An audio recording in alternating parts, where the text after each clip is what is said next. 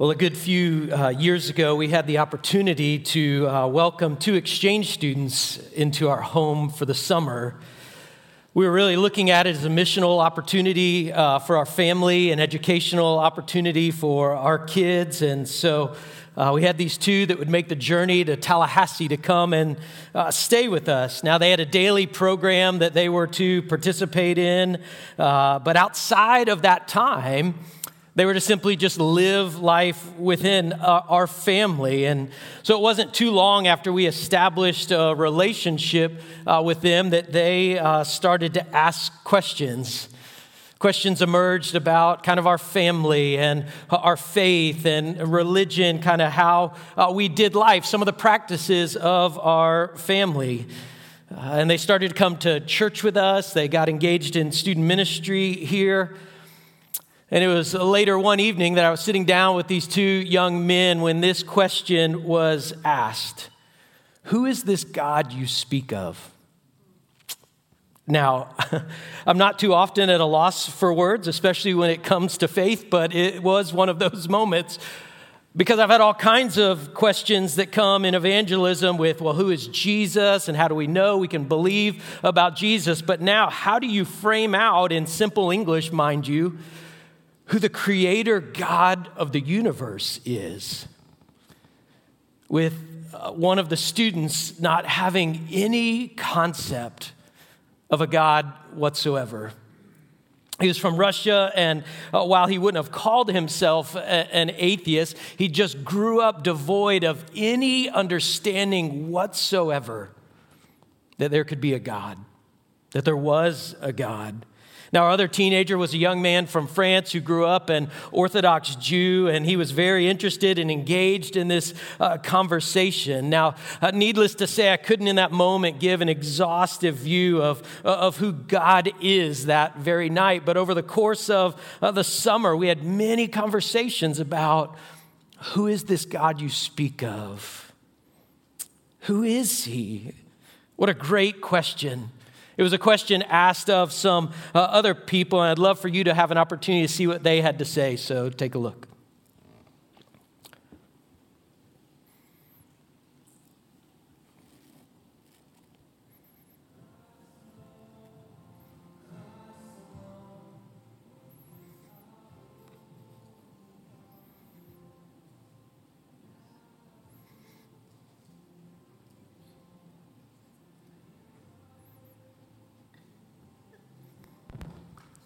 In just a moment.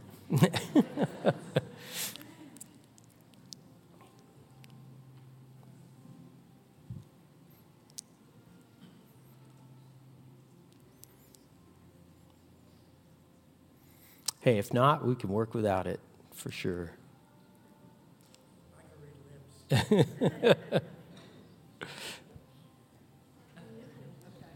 That's my cue. We'll work without it. No worries. All right. Anyhow, I can give you a recap. Basically, a man on the street video where they asked numerous people, is there a God? And the question was interesting. The answers probably even more interesting as people tried to just give their feedback. Well, what do you think about God? And is there actually a God? Now, after being raised in a Southern Baptist home and later becoming a Hollywood celebrity, Britney Spears just earlier this week says she no longer believes in God. And I quote, "God would not allow that to happen to me if God existed. I don't believe in God anymore because the way my children and family have treated me.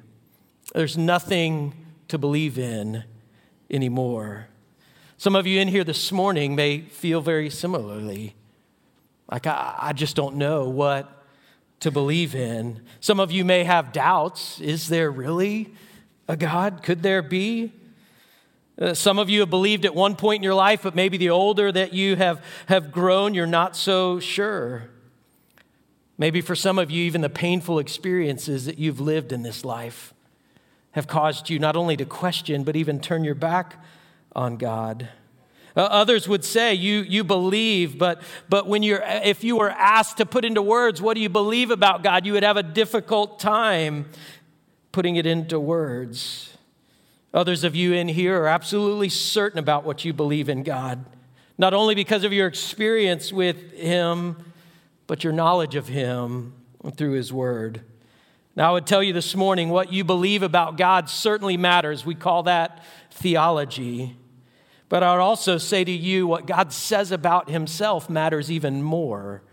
And I want to promise you this morning from Acts 17:27, you've got a God that desires that you would know Him and find Him. He says that they should seek God and perhaps feel their way toward Him and find Him, yet He is actually not far from each one of us. Man, that is my great desire for you as well this morning, that you would see and know God, the one true living God. According to a survey done just recently by Pew Research, an estimated 81% of Americans express a belief in God when asked the simple question, do you believe in God? Yet that same 81% quickly drops to 56% when the follow-up question is, do you believe in the God described in the Bible? Now, deep in our hearts, all of us want to long and kind of know there's got to be something more to life than this. There's got to be some form of a higher being. There's got to be a God. Why? Because we're worshipers at our very core.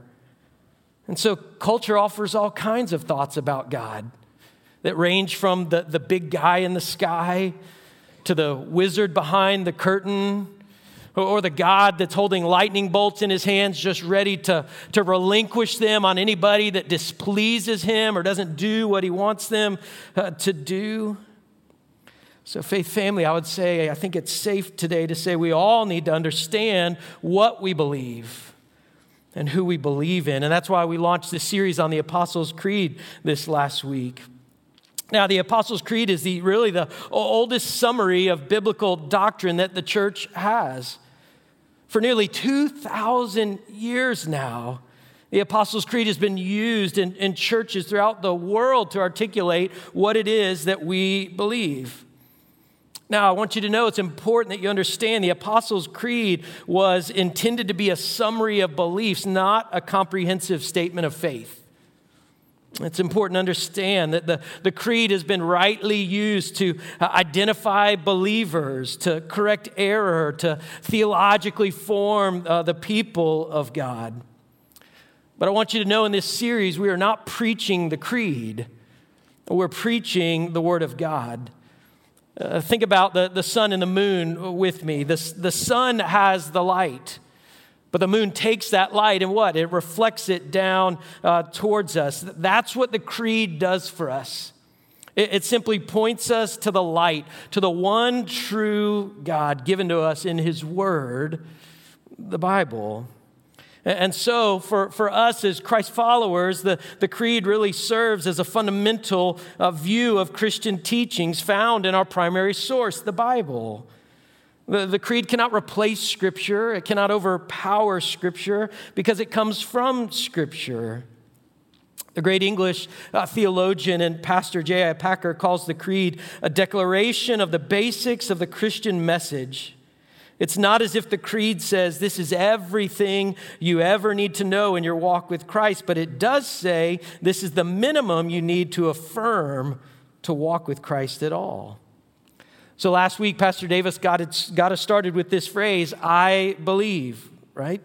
And we see that it's such an important phrase to say, I believe and not I know.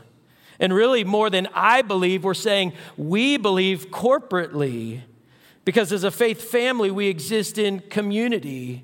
What we believe unites us. What we believe together brings clarity and focus. But we all know just because we know a lot of things doesn't mean we always act on those things that we know. And even just because we believe a lot of things doesn't mean that we always put what we believe into action. And so when we confess together, I believe, we're not only believing with our minds, but we're confessing, we're believing with our hearts in such a way that we order our lives differently based on what we know and what we believe. Now, our section of the creed this morning is, I believe in God the Father Almighty, maker of heaven and earth. And so we want to see and know God this morning. And we're going to do that by looking at an encounter that Moses had with God. It's in Exodus 3. If you're willing and able, I invite you to stand with me in honor of God's word this morning. Exodus chapter 3, and we will start in the first verse. Now Moses was keeping flock of his father-in-law Jethro, the priest of Midian, and he led his flock to the west side of the wilderness, and he came to Oreb, the mountain of God. And the angel of the Lord appeared to him in a flame of fire out of the midst of a bush. He looked, and behold, the bush was burning, yet it was not consumed. And Moses said, I will turn aside to see this great sight, why the bush is not burned. When the Lord saw that he turned aside to see, God called to him out of the bush, Moses, Moses. And he said, here am I. And then he said, do not come near. Take your sandals off your feet, for the place you are standing is holy ground. And he said, I am the God of your father, the God of Abraham, the God of Isaac, and the God of Jacob. And Moses hid his face, for he was afraid to look at God.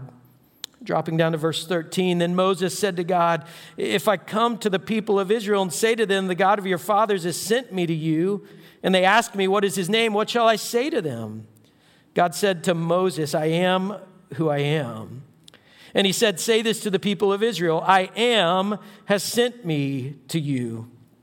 God also said to Moses, say this to the people of Israel, the Lord, the God of your fathers, the God of Abraham, the God of Isaac, and the God of Jacob has sent me to you. This is my name forever, and thus I am to be remembered throughout all generations. So Almighty God, maker of heaven and earth, we pray to you right now, asking that you, much like you showed up to Moses, would show up for us this morning in your power. As we open your word, God, we desire to see no one else but you. And in better understanding what we believe, want to so order our lives around who you are and the impact that you have made on not only our lives individually, but on this world. And so, Father God, we're going to ask you to do what only you can do in these moments, that you would open our eyes to see spiritual truths, that you would draw hearts who are far from you near to you this morning. We pray this in the powerful name of your Son, Jesus Christ. Amen. You may be seated. Now, I would say it's vitally important this morning that when we say, I believe in God the Father Almighty, maker of heaven and earth, that we understand we are talking about the one true living creator God of the universe as he is revealed to us in Scripture. Now, we believe and worship one God, meaning we are monotheistic that exists in three persons, God the Father, God the Son, and God the Holy Spirit. We know that as the Trinity. We'll explore the Father today, and then later in this series, most certainly look at Jesus and the Holy Spirit. So to answer the question of who is God, I think it would be safe to say that God's purpose in this meeting with Moses was to reveal, as he had never done before, who he was through the context of his personal name, Yahweh. Now, Yahweh is the most common and arguably the most important name for God in the Old Testament. It's a name that even in our English translations that we have in front of us never really gets translated. Because whenever you see in your Bible the word Lord, L-O-R-D, in all capital letters, you know that this, Yahweh, is the name behind it. In fact, the Jews came to regard the name Yahweh with such fear and awe and reverence, they would never speak it out loud, out of fear that they would pronounce it wrongly or inadvertently take his name in vain. And so whenever they came to this name in their reading, they would pronounce the word Adonai, which means my Lord instead. Yet God says to us, Yahweh, which literally means, as he explained for us, I am who I am. Now, Yahweh occurs some 6,000 times in the Old Testament. That's 3 times more often than the more common name, Adonai or Elohim, which is only down in the 2000s. And what this really shows us is that God does not want to just be a generic deity. He has a name that he reveals to us, and he wants to be known by us. It's a God who has come to us, a specific person with a name that carries his unique character and mission. And so we want to understand God this morning. That's his desire for us as his people, that we would know him and love him. And so let's dive in. First thing we see this morning is God is entirely perfect. Psalm 18:30 tells us this God, his way is perfect. The word of the Lord proves true. He's a shield for all those who take refuge in him. So not just here in the Psalms, but throughout many places in Scripture, we see that God and his works are always perfect. God's perfection and greatness is even a theme throughout the book of Hebrews. And the idea behind this greatness, this weightiness to God, is that of a perfect being. Well, one who a greater being cannot even be conceived of. And this greatness is not in his size or his weight, but the entirety of his very essence. So he himself is the greatest power and knowledge of justice and love and wisdom and on and on. But if we can be really honest this morning, this idea of God being entirely perfect, it can kind of rub us the wrong way, can't it? Because if God is entirely perfect, then he's got some explaining to do about things that have happened in my life or things that have happened in this world over the course of human history. If God is entirely perfect, how do I make sense of fill in the blank, whatever that may be in your life, in your story that's happened? Because in our minds, God can't be good and perfect and allow that to happen. But the problem is really one of perspective, isn't it? How can I, with my limited, finite, and even sinful mind, make sense of things that only God knows and understands with his limitless, entirely perfect nature? Psalm 113 asks a great question. Who is like the Lord our God, who is seated on high, who looks far down upon the heavens and the earth?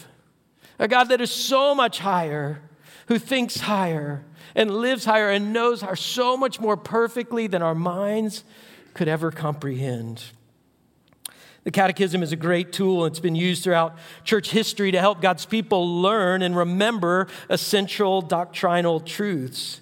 And so we can look to the Westminster Confession of Faith to understand and answer this question. It's number 7, who is God?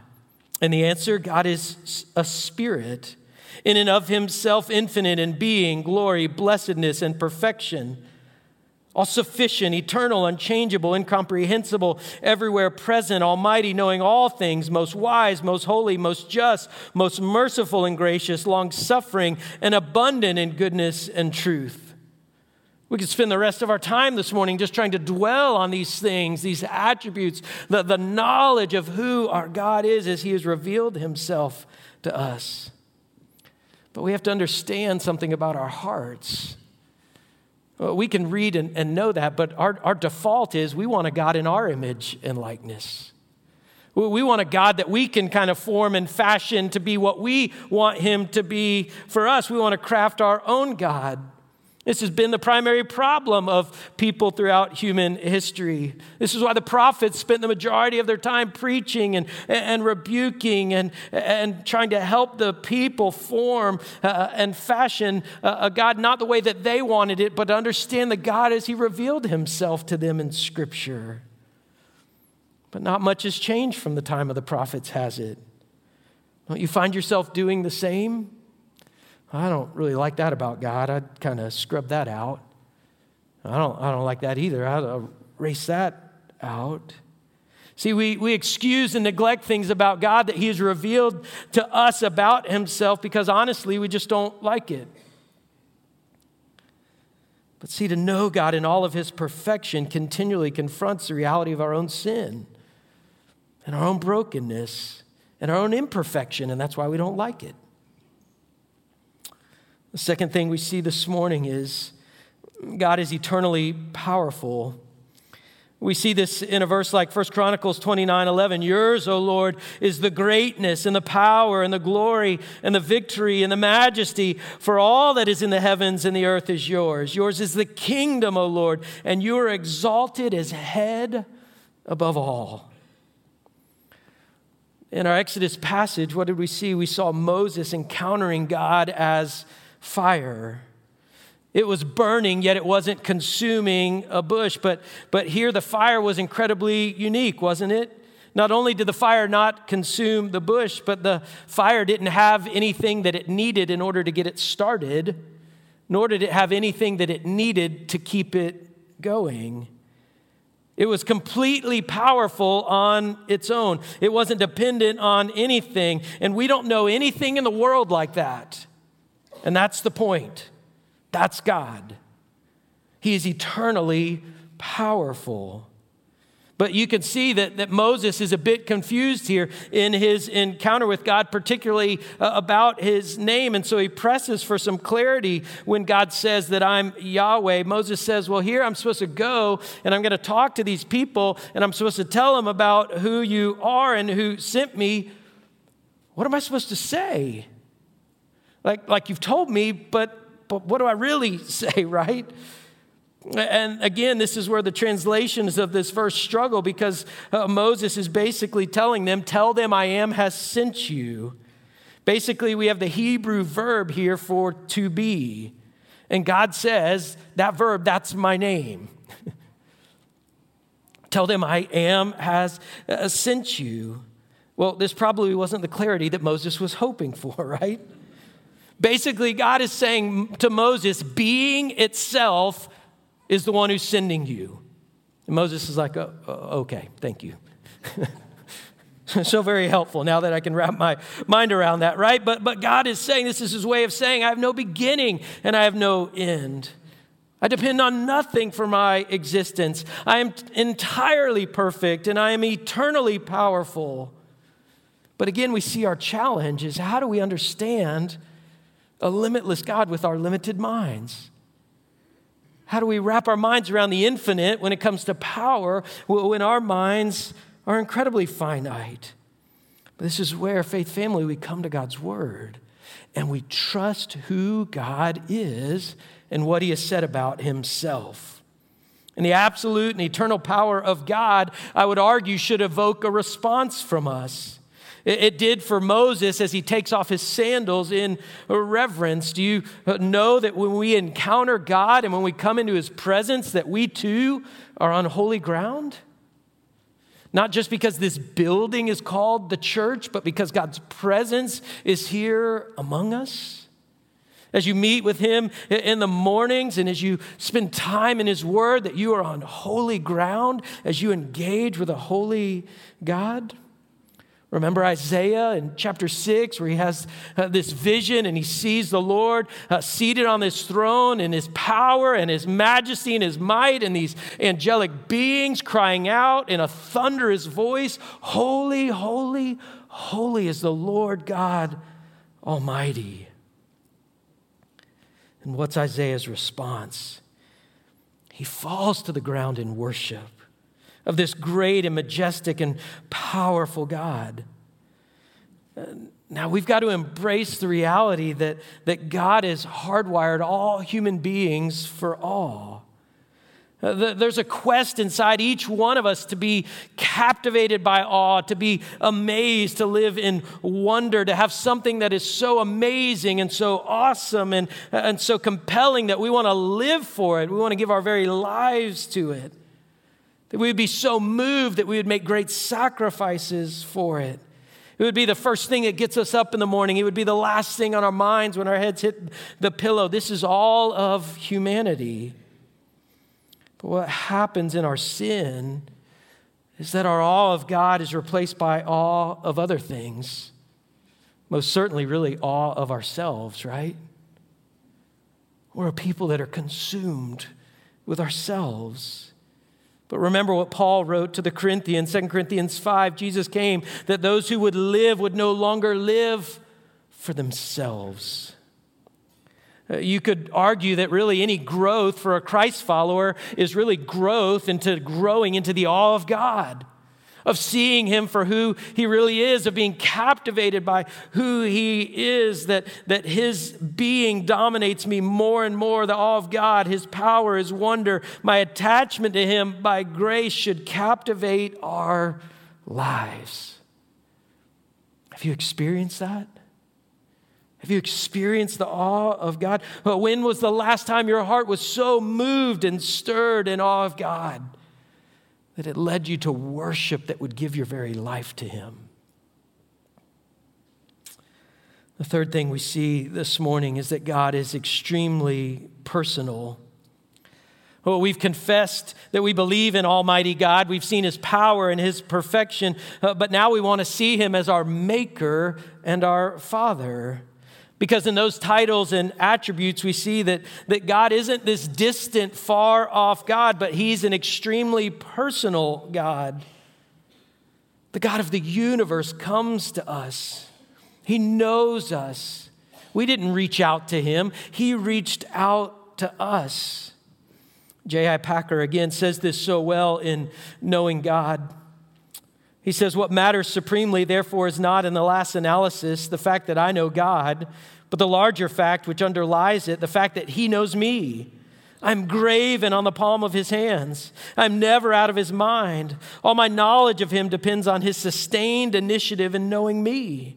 I know him because he first knew me and continues to know me. He knows me as a friend, one who loves me.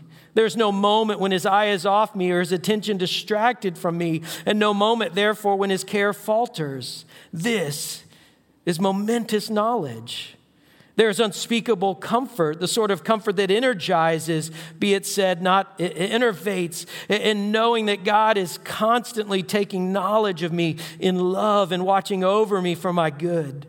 There's tremendous relief in knowing that his love to me is utterly realistic, based on, at every point, on prior knowledge of the worst about me, so that no discovery can now disillusion him about me in the way that I am so often disillusioned about myself, and quench his determination to bless me.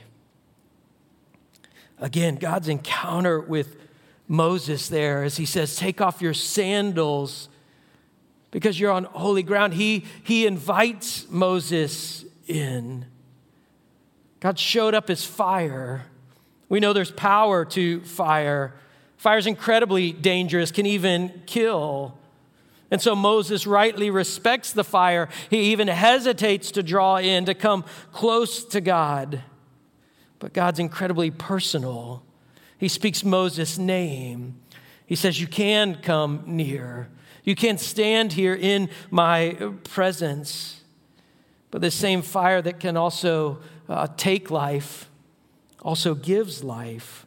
The same fire that can burn us also provides light to our eyes and warmth to our skin, which tells us again that God is most certainly incredibly powerful, but also amazingly personal, which means we can't just know about God in our heads. We've got to experience him in our hearts.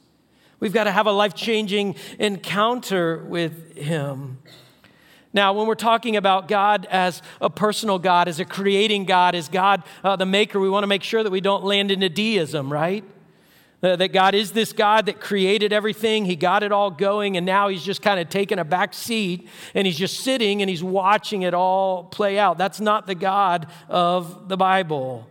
That's not what we're confessing when we say, I believe in God the Father, the maker of heaven and earth. We're saying that we recognize that God is the maker who has certainly spun everything we see and know into existence, and even what we don't see and know. By his very words, and ex nihilo, out of nothing, he has created everything that we see and understand. But God's involvement as a maker, remember in the Genesis account? His involvement as a creator is a very personal God. Remember, of all the ways he could create, he speaks. He allows us to hear his voice. He's a speaking God who brings everything to life by his very words. But then when it comes to the prize jewel of his creation, humankind, what does he do? He changes the pattern of speaking, and he kneels down to the earth, and with his very hands he fashions and forms mankind out of the ground. And then in an amazingly personal and intimate moment, breathes his very life into Adam's lungs, giving Adam life. Our Creator God is a personal God. That very same maker would what? Come and walk with Adam in the very cool of the day, there in the garden. Our maker is personal, but that's not where his making and creating stopped. He continues to create and make things new, particularly our hearts, as 2 Corinthians reminds us that if anyone is in Christ, he's a new creation. Behold, the old things are passing away, and what? He is creating. He's making all things new. Our hearts. He's continuing to be personal with us. And not only is he making and creating us, but he also comes to us as Father. Even in the very prayer that Jesus models for us to pray in Matthew 6, we're taught to pray what? Our Father who art in heaven. Our personal God not only comes to us as a maker, a creator, but he comes to us as a father. And of all of God's names, Father is his favorite. We know he loves this name most because it's the one he used the most. While on earth, Jesus called God the Father over 200 times. God loves to be called Father. And Father, or in the original language, Abba, it's an everyday word. It's a family-oriented word. The equivalent for us would be Papa or Daddy. It's right for you to call God your maker because he certainly is. It's appropriate for you to call him your King and Sovereign and Lord. He is that. But if you want to touch God's heart, call him by the name he loves to hear. Call him Father.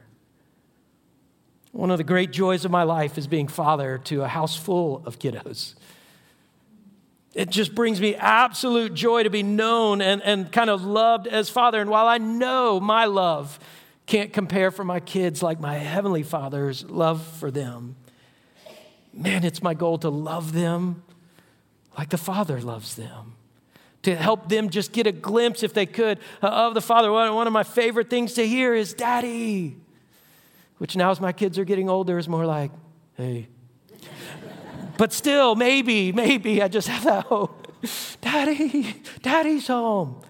Oh, you're home? Oh. It happens, right? But what a great name to be known by. What a great name to know our Father by. You have an Abba Father who's a perfect Father, one that when you wander away, he seeks you and finds you. And when he finds us, he lowers himself to our level. He bends down to wipe away your tears.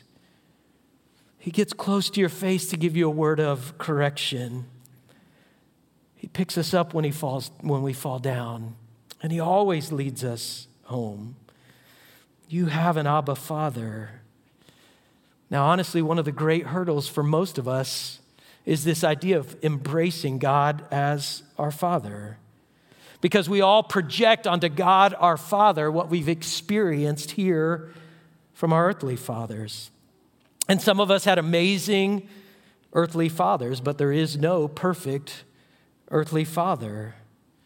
But then there's others of you who can't even fathom what we sang about, that God could be a good father because you didn't experience anything remotely good. In fact, your experience was marked by pain and abandonment, abuse, or even unthinkable things at the hands of your father. But I'll tell you this morning, no matter your earthly father experience, I want you to know you've got a heavenly Father who perfectly loves you and delights in you, who sees you and knows you and is proud to call you a son or a daughter. You're the apple of his eye, Scripture tells us. You're his prized creation. your name even written on his hands. And you know his ultimate goal?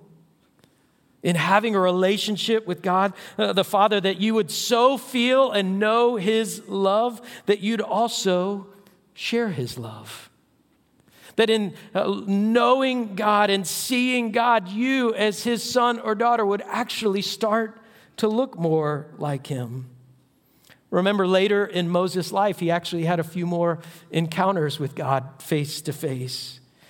And in those instances, remember, when he comes back down to his people, the people couldn't even look at Moses because his face was so radiating the face of God.